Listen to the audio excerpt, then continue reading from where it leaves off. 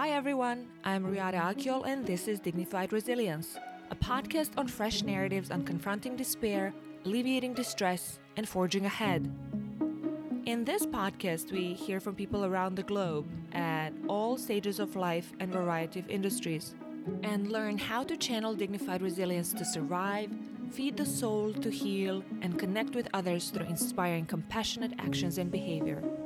At the same time, I aim to grow a global conversation that seeks to better acknowledge different sociocultural perspectives on meaningfully weathering life's adversities and achieving well-being. Here is a noble and humane invitation for surpassing our old selves by learning about and from other people's moving forces and limitations for successfully overcoming affliction and ache.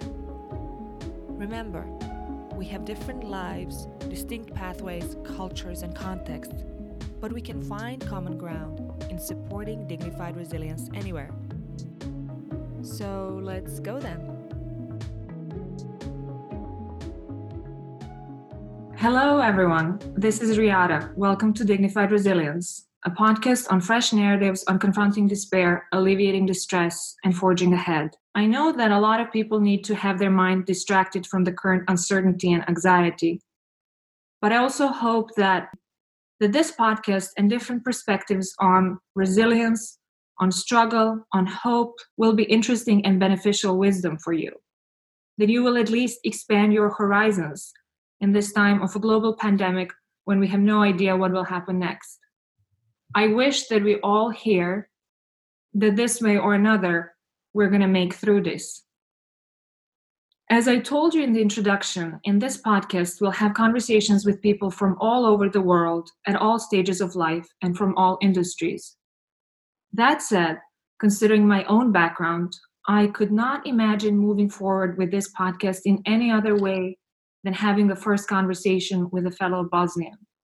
More specifically, a survivor of the Srebrenica genocide, but also prolific writer and academic. I do have to add a caveat to this particular episode. My today's guest joined me from a remote village, beloved one close to Srebrenica, and we had a wonderful conversation about his present work, past challenges that shaped him into who he is today, and future visions.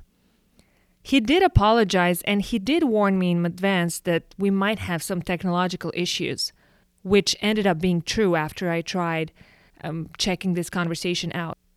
But we still decided not to go and try repeating it for the second time or wait for some better infrastructural circumstances. We wanted to stay authentic and we wanted to provide a meaningful conversation in circumstances that found us in that particular moment and day. But I do hope that you will really appreciate this unique opportunity to meet an important man who is in the forefront of official endeavors of preserving the truth about the Bosnian genocide and fight against the denial of it. Thank you in advance for your understanding.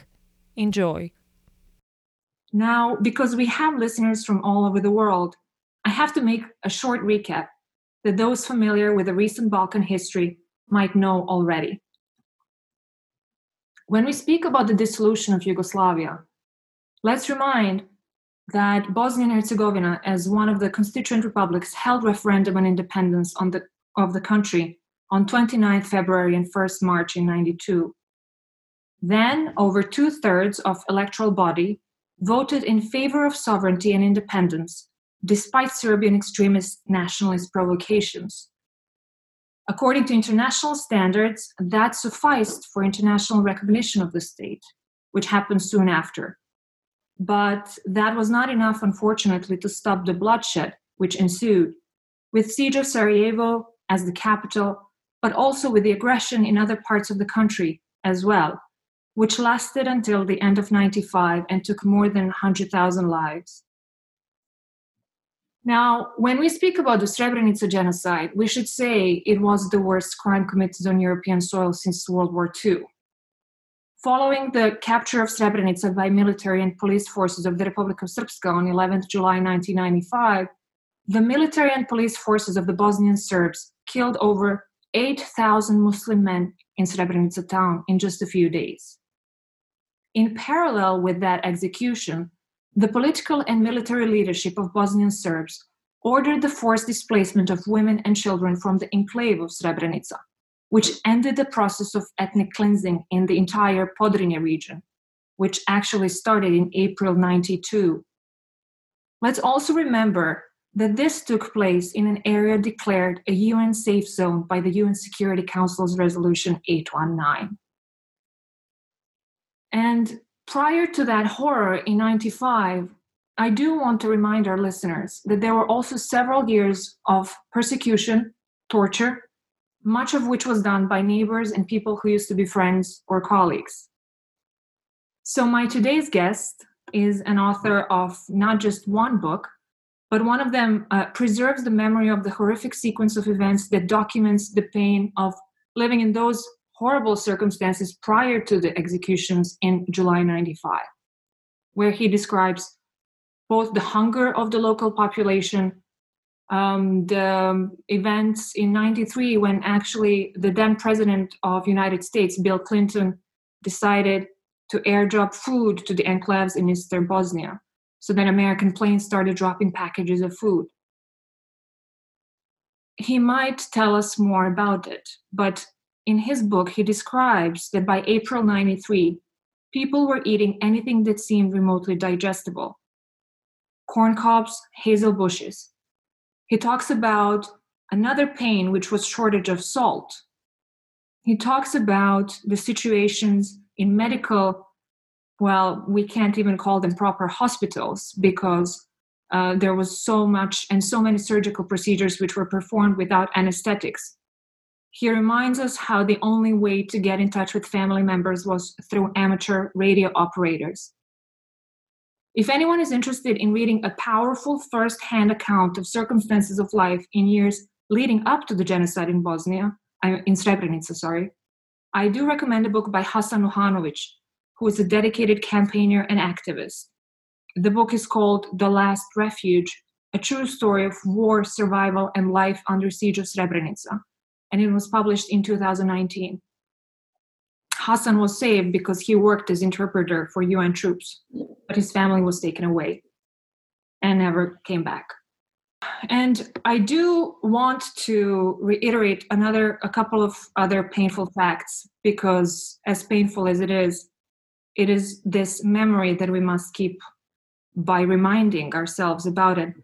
Even worse than the murder was the process of hiding and destroying evidence of the committed crimes, transfer of bodies of victims from primary graves, and reburial to secondary, sometimes even to tertiary ones. It took a while for the world to learn of Srebrenica as well. It was the United States ambassador to the UN at the time, Madeleine Albright, who presented the global public with evidence of the committed crimes on August 11, 1995, with satellite images of recently excavated mass graves. And then the NATO launched airstrikes against Bosnian Serb forces, not then, but a few weeks later, after massacre of the open market called Markale happened in Sarajevo, resulting in 43 civilian deaths. Peace negotiations in Dayton, in the United States, were concluded at the end of November 1995, ending aggression against Bosnia and Herzegovina. Now, we could talk more or not about the problematic peace that ensued after, but that was the end of military aggression. Today, Srebrenica is a municipality within the Bosnian entity of the Republika Srpska. The other entity is called Federation of Bosnia and Herzegovina. Srebrenica has about 7,000 permanent residents. Many survivors were resettled in the surrounding areas, and only a small number of people returned to their pre-war homes. So today, our conversation will be with the director of the Srebrenica Potočari Memorial Center, Dr. Emir Suljegić. As I said, he's not just the survivor of the Srebrenica genocide and director of the Memorial Center, but a prolific writer and academic. He is also a pretty vocal man and a commentator of political realities within Bosnia and outside, quite active on the social media, which sometimes or often brings both praise, public criticism, and unfortunately, death threats as well. I'm glad that he found time for joining me today, because there can be no memory without a dedication and commitment for either preserving the historical truth about Bosnian genocide, but also for fighting against the ever increasing denial of it. So I personally find his role at the Srebrenica Memorial Center absolutely crucial for strengthening that project, which is very fragile in terms of both its financial budget and human capacities. Of course, when I think about dignity and resilience, that institution is incredibly important for moving forward in today's world when the battle of narratives about the war unfortunately still continues even in peaceful times. I also told Dr. Sulegic that I know we can't escape politics, but that I wish to talk about philosophy with him as well today. I'm not quite sure that he gets asked these sorts of questions a lot, so maybe it's going to be a change for him as well, and he kindly accepted. So, hello and welcome to the podcast and to the new Zoom reality. Hi. How are you? Do you hear me? Do you see me? Are you well today? Thank you for having me on your podcast. First of all, good afternoon or early evening here. I guess I'm doing as well as the next man. And I was more than happy to accept your invitation and talk to you about things that we obviously both consider important. And I think it's important at a time like this, especially to keep the awareness of disasters of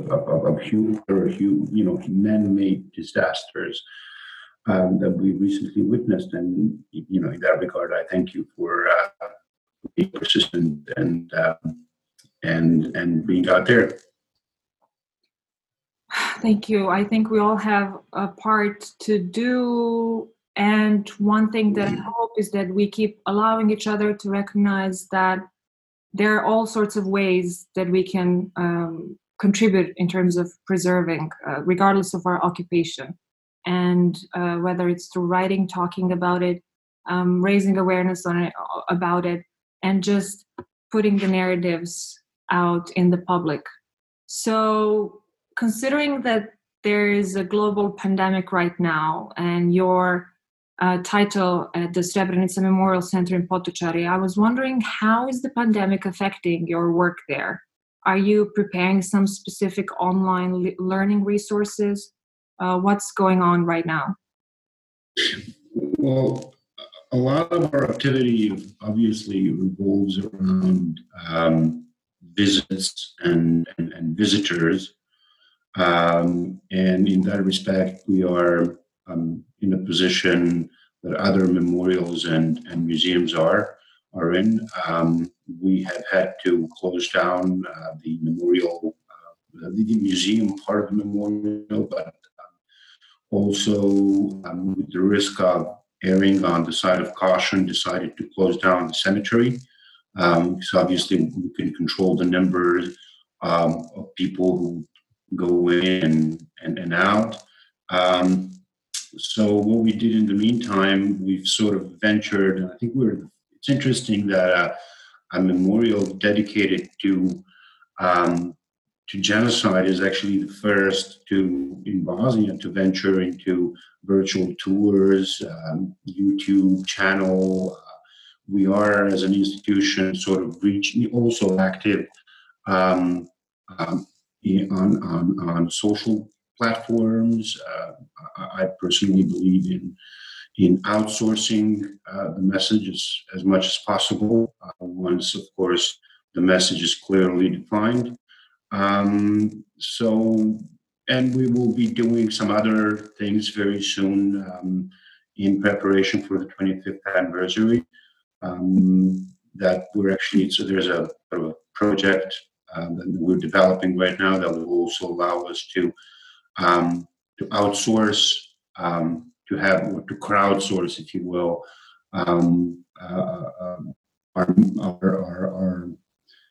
the anniversary, especially invite as many people as possible to join us in commemorating the victims of July 1995. Although I would have to kind of take exception here to what seems to be the prevalent truth of our time, which is that genocide is somehow and exclusively only related to those events of July 1995. I argue, and I have argued, and I believe I'm right there, that Srebrenica was only a culmination of a 3.5-year policy. That policy has unfortunately been named ethnic cleansing, and there's a very interesting etymology behind the notion of ethnic cleansing. But essentially, it was part of the vocabulary of the perpetrators that was picked up by the primarily Western media, and even more importantly, policy community that was kind of bent on trying to find ways not to act in the face of what was obviously tantamount to genocide. Well, what was obviously genocide going on, unfolding in Bosnia. So that's another part of what we want to do with the memorial. We want to commemorate other victims outside those of July 1995. The Bosniak Muslim population of the Drina Valley was targeted for extermination starting in April and May 1992. And obviously, to somehow and completely artificially separate those victims from those in July 1995 is not historically true. And then, of course, there is this period between, say, May 92 and April 93, where the town itself was under probably the most brutal siege that this country has witnessed. And the number of dead from that period have never been counted. And have not even been counted, So that's another thing that we're going to be doing very soon. We want to sort of, set up, to try and put together a whole narrative, a wider narrative of why it got to where it got in July 1995. And obviously, when you look at the UN document, you see UN documents referring to slow motion genocide already in April 1993. Now, why have there been all these qualifications around the word genocide in 92 and 93? I don't know. I wish I did. I wish it didn't have as much as I believe it did have to do with the fact that the victims were actually Muslims, and that they were Muslims in Europe. Mm-hmm. So anyway, so that's another, one of the other things that we're doing. Of course, if I may just ask you and remind that another reason why the memorialization is so important beyond the obvious is that the entire generations of Bosniaks were wiped out, and a lot of survivors are now dying. So how are you making sure that the stories and the testimonies are being collected? I remember that I heard that you were collecting the belongings, or that you were inviting the survivors to provide the institution with any items which belong to the victims, correct? Yeah, that's what we're doing. What we're trying to do is we're trying to save both artifacts and the narrative that goes with them. We're doing well in terms of artifacts collection. I think and people have been, survivors and families have been more than welcome. They've welcomed us. They've welcomed this initiative. I've heard a lot of questions about why this wasn't done earlier, and there is an explanation. I mean, we really didn't know what we wanted to do. Us survivors started out as a cemetery. We have to remember that. That 17 years ago, the idea was, okay, let's just bury them there, and that idea slowly evolved into developing a memorial. And now we, are sort of putting in place final pieces of the vision of this memorial. We have been less successful, and I'm going to say that, but with collecting stories with oral history. Part of the reason was that there was no infrastructure in place when I got there. We are now putting it in place. And sooner rather than later, what we will do is we'll start our own oral history project. We don't need, how can I say, we don't need hundreds of thousands of dollars or euros to, and those fancy projects. I believe we have enough at the memorial. Of course, getting some money, to actually pay some extra people would be great, but that doesn't matter. We will continue to do that. And what we also did is we went around, and that was probably the most horrific part of what we did ever since I got there. And I only got there, it's kind of interesting. I only got there in October last year, and it happened on the day I was actually appointed. I was supposed to be appointed the head of the memorial on the day my mother died. And I was in fact on my way from the university where I teach in Sarajevo here when they called me from the hospital to say that my mom had died. And but anyway, I found it really. I thought the life was kind of playing with me again. One of the things that we did, we also, so to get back to answering your question, we also put together a small team of survivors and people working at the memorial. And they took the route of the Death March from July 95. And you wouldn't believe the kind and the amount of artifacts that were still there 25 years later, and that they had collected. And we took care to carefully note. We took the coordinates. We filmed the environment, the surrounding. I mean, we kind of developed our own methodology for it, and we took care to ensure that there is a very clear chain of custody there.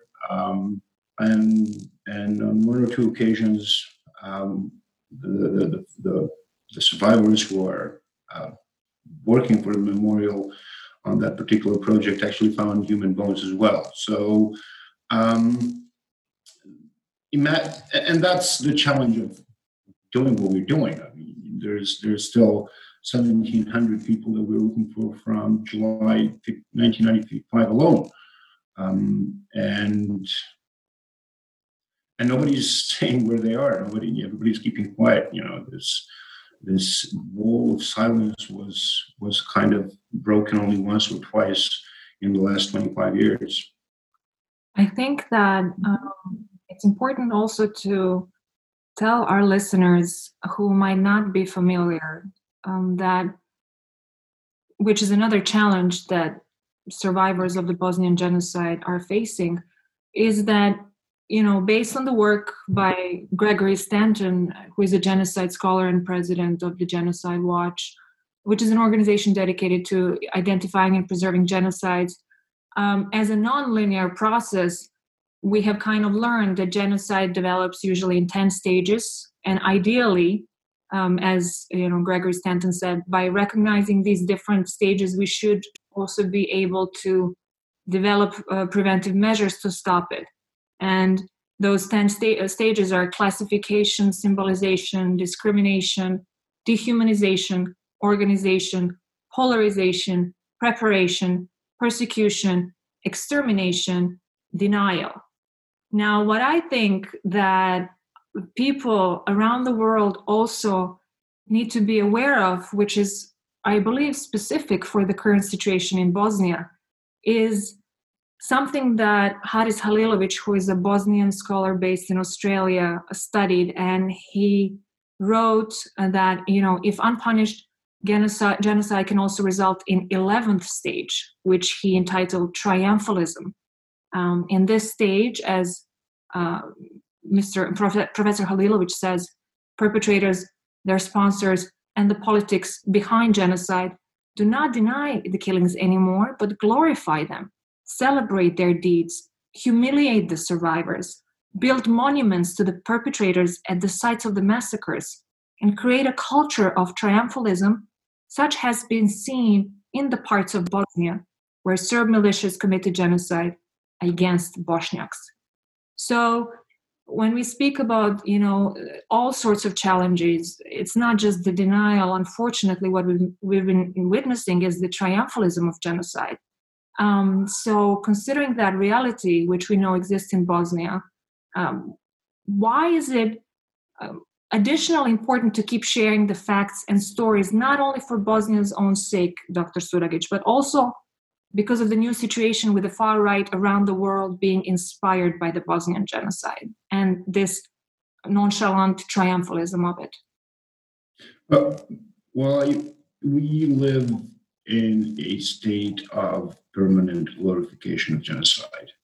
And the Memorial Center also operates in an environment that is steeped in glorification of genocide. And just last year, or actually this year, January 6th, as part of the celebration of the Orthodox Christmas, a column of tractors and cars drove right next to the memorial and to the cemetery, playing loud nationalist music. The government in this part of this Serb-administered part of Bosnia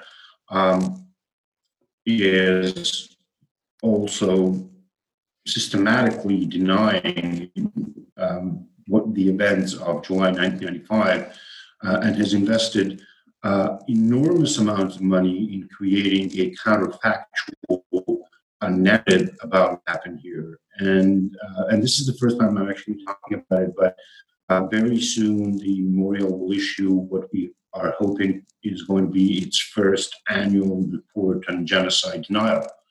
And it's going to come out in both English and Bosnian. And what we will try to do as well is, and we already kind of try to frame it in that part of it in that way, try and sort of put it out there as part of this growing wave of Islamophobia in the world and growing wave of far right. And interestingly, and I kind of wrote about it. Actually, I did write a little about it. Figures such as Radovan Karadzic and Ratko Mladic have been instrumental to if you will, rebirth of this far right. Let's call it openly fascist and racist wave that's been hitting the entire world from U.S. to Australia. Sure. And it's kind of interesting phenomenon that the murder of the Bosnian Muslims has served as an inspiration to this wave of far right extremism and on some occasions terrorism as well. And I think it's a question that deserves a lot more study. And given what's going on right now, given the epidemic, I believe that we're going to see more of that once the epidemic settles down. I think we're already seeing it in India. We'll probably see it across Europe and probably in the United States, which I'm really heartbroken about seeing what's going on in the U.S. right now. Honestly, I truly am. But we'll see more of it. We'll see nationalists or far-right extremists from Milorad Dodik, the president of the Bosnian Serb entity in Bosnia, to other political figures, somehow making the connection between the virus and the Muslims worldwide. And that's something that we should also, we should also be very careful about in weeks and months and obviously, years ahead of us. Yeah. If we speak of classifications, I wanted to also mention another one, which is more healing one, I guess. As many listeners might know, in 1969, Elizabeth Kubler-Ross first identified the stages of dying in her transformative book on death and dying. And then decades later, she and David Kessler wrote the classic book on grief and grieving, introducing the stages of grief most of us are now familiar with: denial, anger, bargaining, depression, and acceptance. And so now, actually last year, Mr. Kessler published a new book based on his difficult, hard-earned personal experiences, as well as knowledge and scholarly work regarding grieving. And he introduced a critical sixth stage. I was wondering, are you aware of, do you know what it is? I'll tell you, but No, do you know I don't. Okay, I think the book was published in November 2019, but David Kessler argues now that there's sixth stage and that it is finding meaning beyond the stages of grief most of us are familiar with, that can transform grief into a more peaceful and hopeful experience. So I was wondering, have you gotten to that stage yet? I don't even know about the other stages, to be completely honest. You were probably experiencing them, even though, of course, the authors say that it's not prescriptive, it's descriptive of what might. No, listen, the thing is, I'm not, I've only read probably as much psychology as I needed to pass a few exams in my undergrad studies. I've sort of went the other way. I don't know. I think you could say that probably for the first time in my life, I'm actually doing the job that means something to me in a way that no other job did. Mm-hmm. Every time every day I go to work, I pass by the cemetery where essentially everyone I knew is buried, or most of them. I see what the bigger role of what I'm doing is. I see the bigger picture for the institution. For me personally, this has to do a lot with my mom. She died of cancer, and it didn't take very long. It took essentially from the end of July until mid-October. She didn't want me to have this job. She wanted me close by. She wanted me somewhere where she can reach me by phone, where I can be, around within an hour or so. Mm-hmm. She didn't want me taking the risk of taking this job, and in a way, and I know if she'd stayed alive, she'd finally say, okay, yeah, that's, you've never listened to me anyway about what you do and stuff like that. And she'd come to terms with it. But to me, this job is a lot about that. And yes, you're right. I mean, it's probably more meaningful than anything that I've ever done in my life. It's something that something I wanted to do for a very long time as well. But I'm glad I didn't. I don't think I would have been ready for it. I think I'm right now at this stage in my life where I have both the experience of the last 25 years, last 30 years behind me, what I've learned, what I've picked up on. And I also have, I'm a local, I'm one of these guys. So, and it's really important, when you come here and you actually live with the other survivors who have come back, it's kind of important that you're one of them. It's important to them.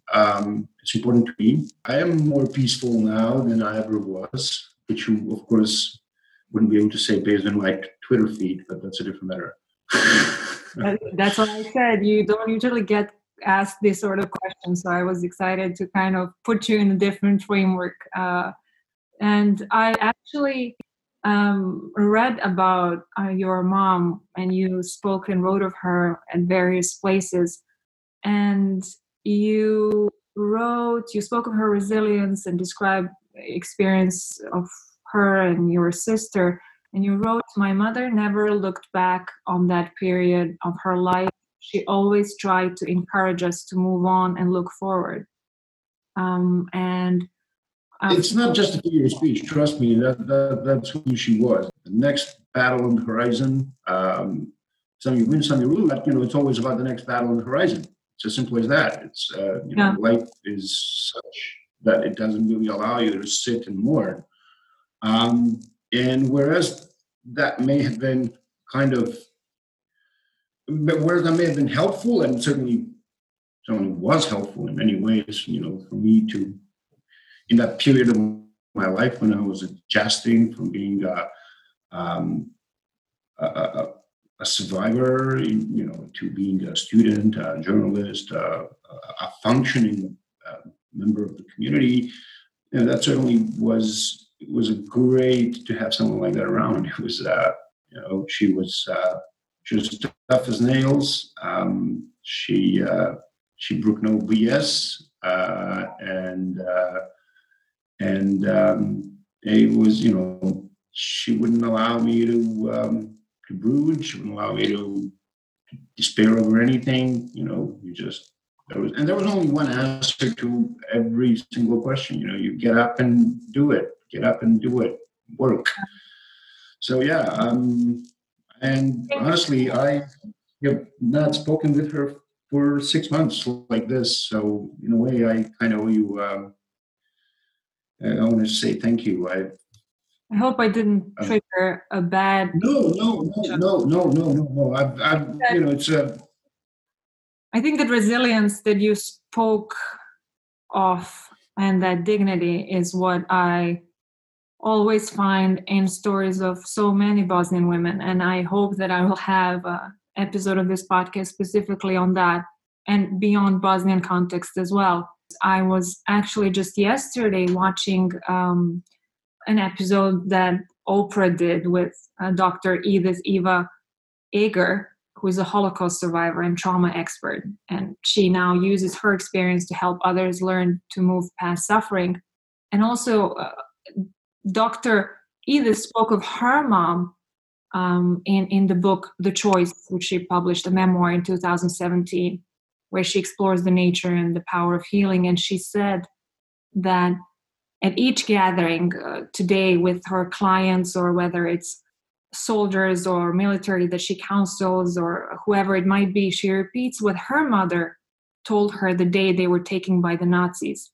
And that was that we don't know where we're going, we don't know what's going to happen, but no one can take away from you what you put in your own mind. So she always mentions the words of her mother. I just thought that those words, in terms of consolation and comfort, kind of resonated. What do you think about those Dr. Edith's mom's words in terms of the importance of what we put in our mind, in terms of the narratives that we say each other, for resilience, for preserving dignity, for just kind of moving on in circumstances that many never should experience? I mean, I don't know. My mom wasn't that eloquent, if you will, or articulate. She was a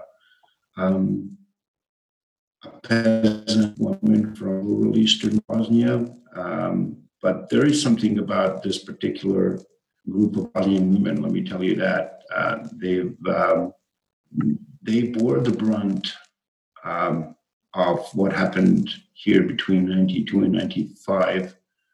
And they are the unsung heroes of this country, as far as I'm concerned. They came out of what was, by all standards, a post-apocalyptic world. That's what Srebrenica was for 3 years. And they came out, with their husbands and brothers and fathers killed, and kids to support, children to support. And they did it admirably, all of them. One day I was living illegally in the student dormitory in Sarajevo, and and there were like two of us. It was a 2-bedroom, but there were 4 of us. 2 of us from Srebrenica, and the other 2 from another enclave of Gorazde. And it was like a room full of PTSD.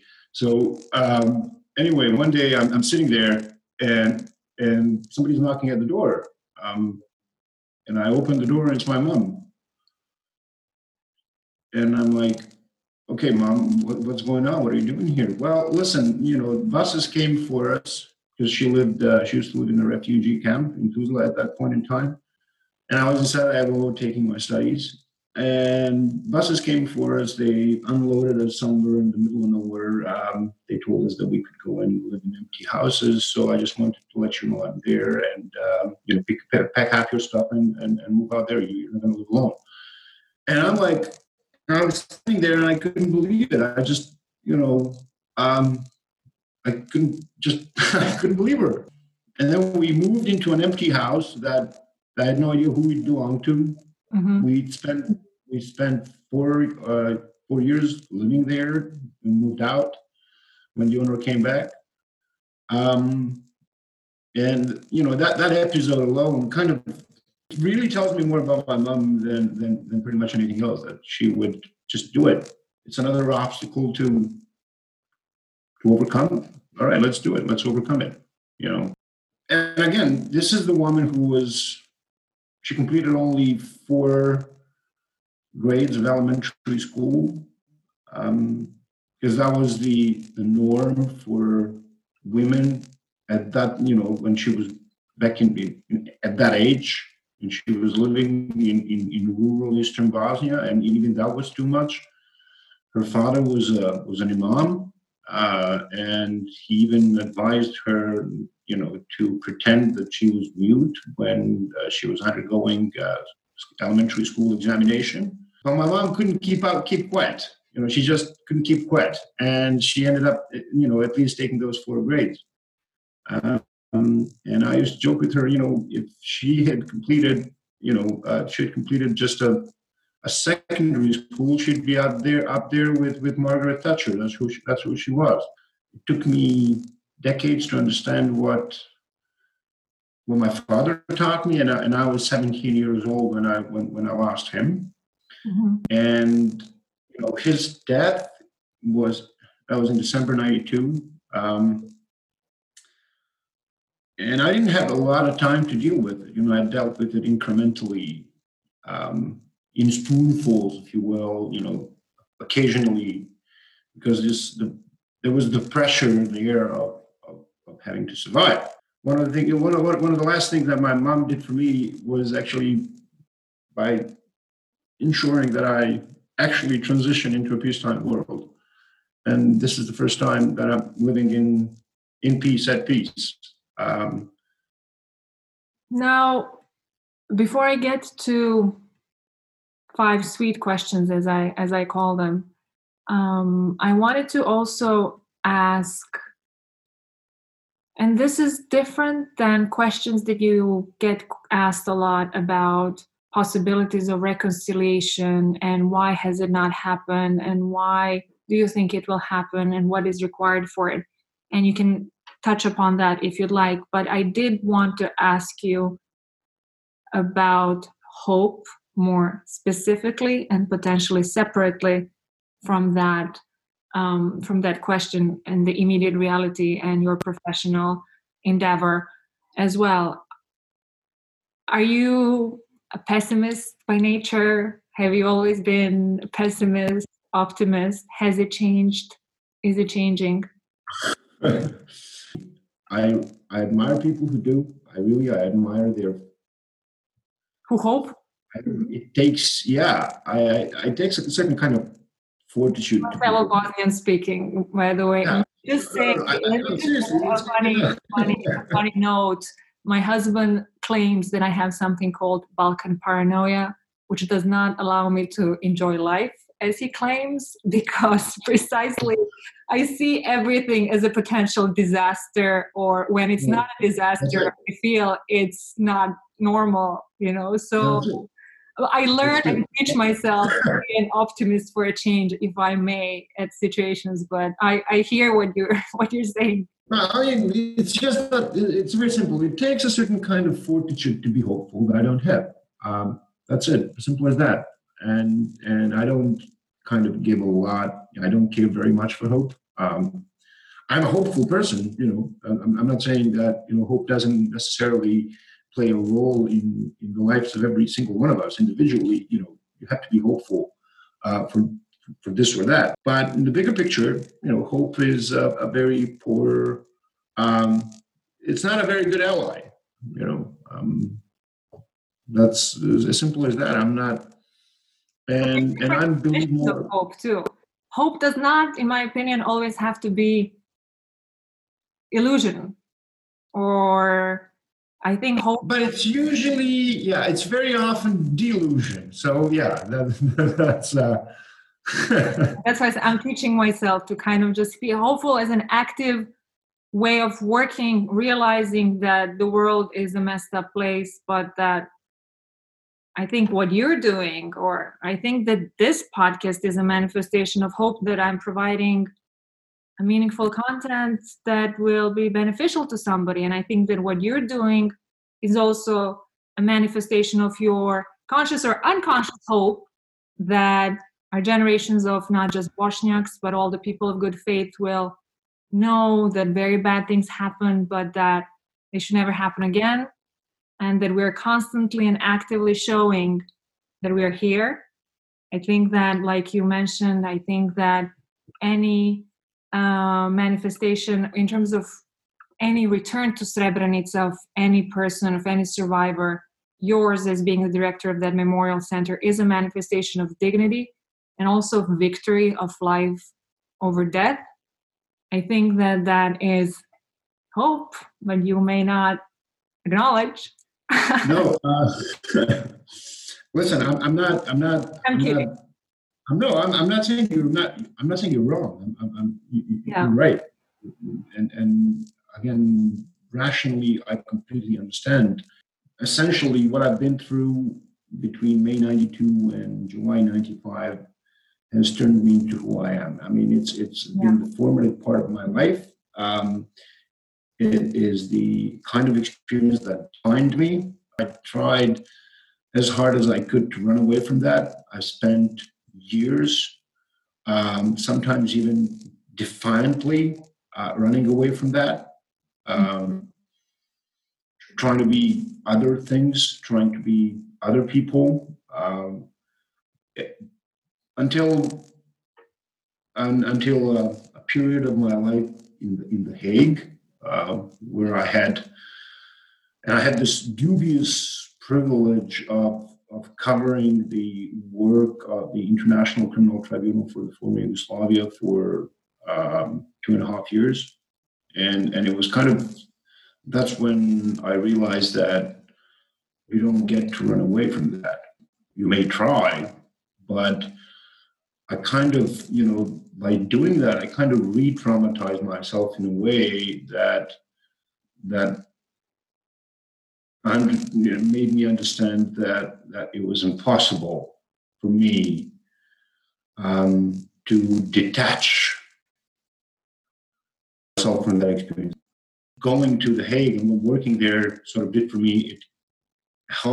I actually had to relearn some of the things that I'd survived, and I managed to kind of take a step back and see the bigger picture, and realized that what I felt instinctually, that there is a bigger story behind it. We were also killed as part of a narrative, that our lives and deaths, and that's how my friends' lives ended, how my relatives' lives ended, was part of another narrative. Working on it right now, working on a larger kind of, I don't know what it's going to be, larger text on the idea, on the social construction of Muslims and the Serb elites. And you see that some of these guys were really out of the Middle Ages. We were killed as part of a story. We were killed as part of someone's story about themselves, and it really kind of changed everything for me. Because there's, when I was out there, and you'd be meeting people, and when you talk about your personal experience, they're somehow accepting. It's like, okay, there's this one individual who's got this kind of experience, but then the moment you start putting your experience in a bigger narrative, in a bigger, your story being part of a bigger story, people kind of tend to step back and say, hey, no, we need. It went through all kinds of things, and I remember there was this one stage where everybody was talking about de-ethnifying the crimes, and it didn't make sense back then. It doesn't make sense today. I mean, you couldn't say that the people who were killing Jews in Krakow in 1943 were not Germans. Of course, they were Germans. The people who were killing Bosniaks in Zvornik in 92 or in 95, they were Serbs. So, you don't necessarily. How can you actually detach these? How can you detach one's identity from acts that are being committed on behalf of that identity? Well, of course, in terms of reconciliation, there is certainly a need for leadership that is not existent right now in the region for this to be absolutely meaningful and all-encompassing. So I said I'm learning to be hopeful, but on this right now, in this particular moment, I can't be because of such, as we mentioned, overwhelming denial by large majorities of people who are just put in this veil of ignorance and denial. But I want to remain optimistic. I don't know, but optimistic does not mean delusional or not cognizant of facts. Hence this podcast, hence my writing and talking and educating friends around me, and hence my humility to learn and amplify the voices of survivors everywhere. But I do want to come to fun 5 questions. I mean, not that the other things were not fun, but actually this is actually fun. The first thing is, once the current emergency is over, we might maybe forget some things, but what would you not want to forget? It's not going to be a fun answer, honestly.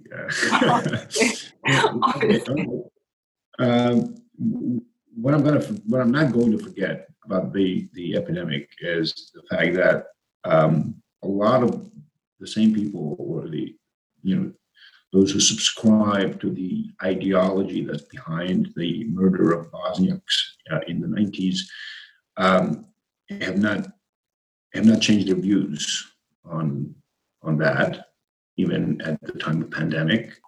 Mm-hmm. But then, maybe related to it, which of your personality traits has been most useful? And when I mean most useful, I don't think about the best trait. I think which of your traits has been the most useful. And of course, the context matters and the context varies. But if you were to ask yourself, what is something that has been the most useful, what would you say? I'm hoping for a fun answer here. Fingers crossed. Persistence. Persistence. Okay. Yeah, persistence. But persistence more than anything else. Twitter crowd, he's persistent and saying it. Yeah. I'm actually. Yeah. I don't give up. I have never given up on anything that I've ever tried. If there's one thing that I'm aware about myself and that has helped me in my life, it's been the fact that I'm persistent. Because essentially, I got out of Srebrenica as a 20-year-old guy with not even a high school diploma, and I had to play catch up for a lot of my life in many ways. And I'm still playing catch up. And on some things I've given up, like, I don't know, classical music, for instance. I've given up on that. All right. But on, on the things that are important to me and that I cannot give up on, I have been working at them relentlessly. And that's, one of those things that, again, I see my mom, and, I recognize that part of my character as my mom's, because that's who she was. My father was more of a bon vivant. He would probably, go out and get a few drinks and think the situation over. My mom was more of a soldier, and I believe I inherited that from her. Mm. So when you have 30 minutes of free time, how do you pass that time? I know now free time.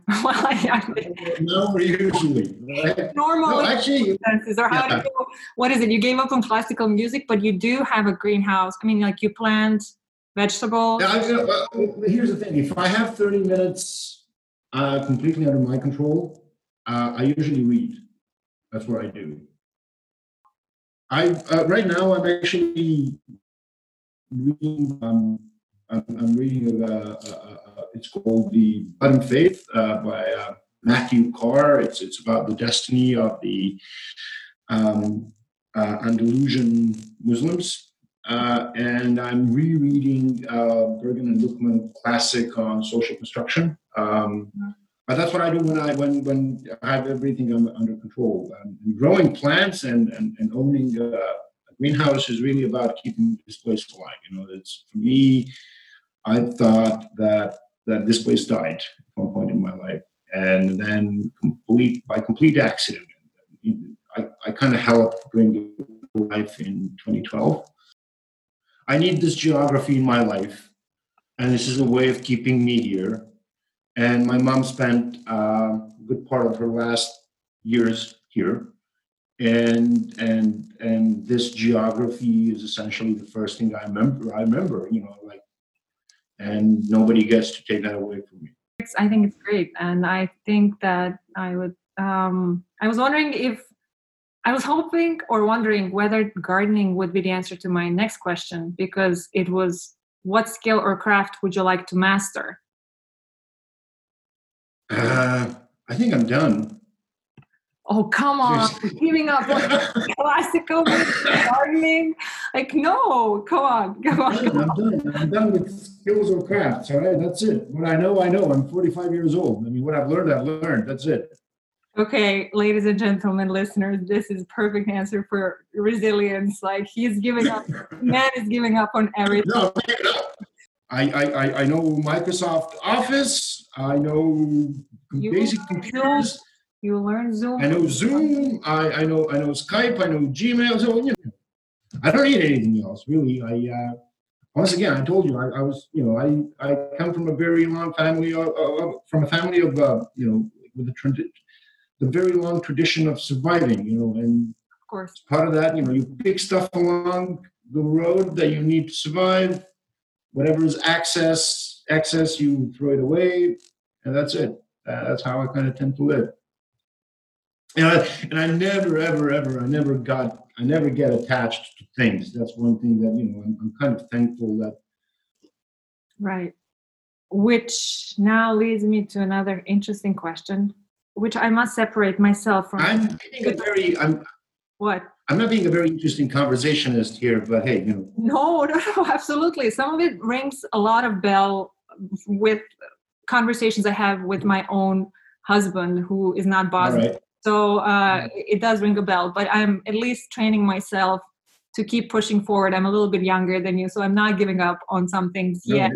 Right. But I did want to ask, are any of your friends completely opposite to you, or are most of them similar to you? Listen, I'm going to quote a good friend of mine, which is, and you probably know him. His name is Reuf Vajrović, okay? And Reuf, I've learned a lot with Reuf. I've learned a lot from Reuf. He's a great guy. And one of the things that I've learned from him is that the basic sort of criteria for establishing relationship or relations with people is to agree on my own opinion of me. Okay, so unless we agree about me, there's really no point of entering into any kind of relationship. Now, okay, this was supposed to be a joke, but it obviously didn't work. Now, sounds a lot better in Bosnian. Seriously, trust me. I mean, it sounds a lot better in Bosnian. In Bosnian, it's like But what does that still mean for the answer to the question? Well, I don't have a lot of friends who are very different from me.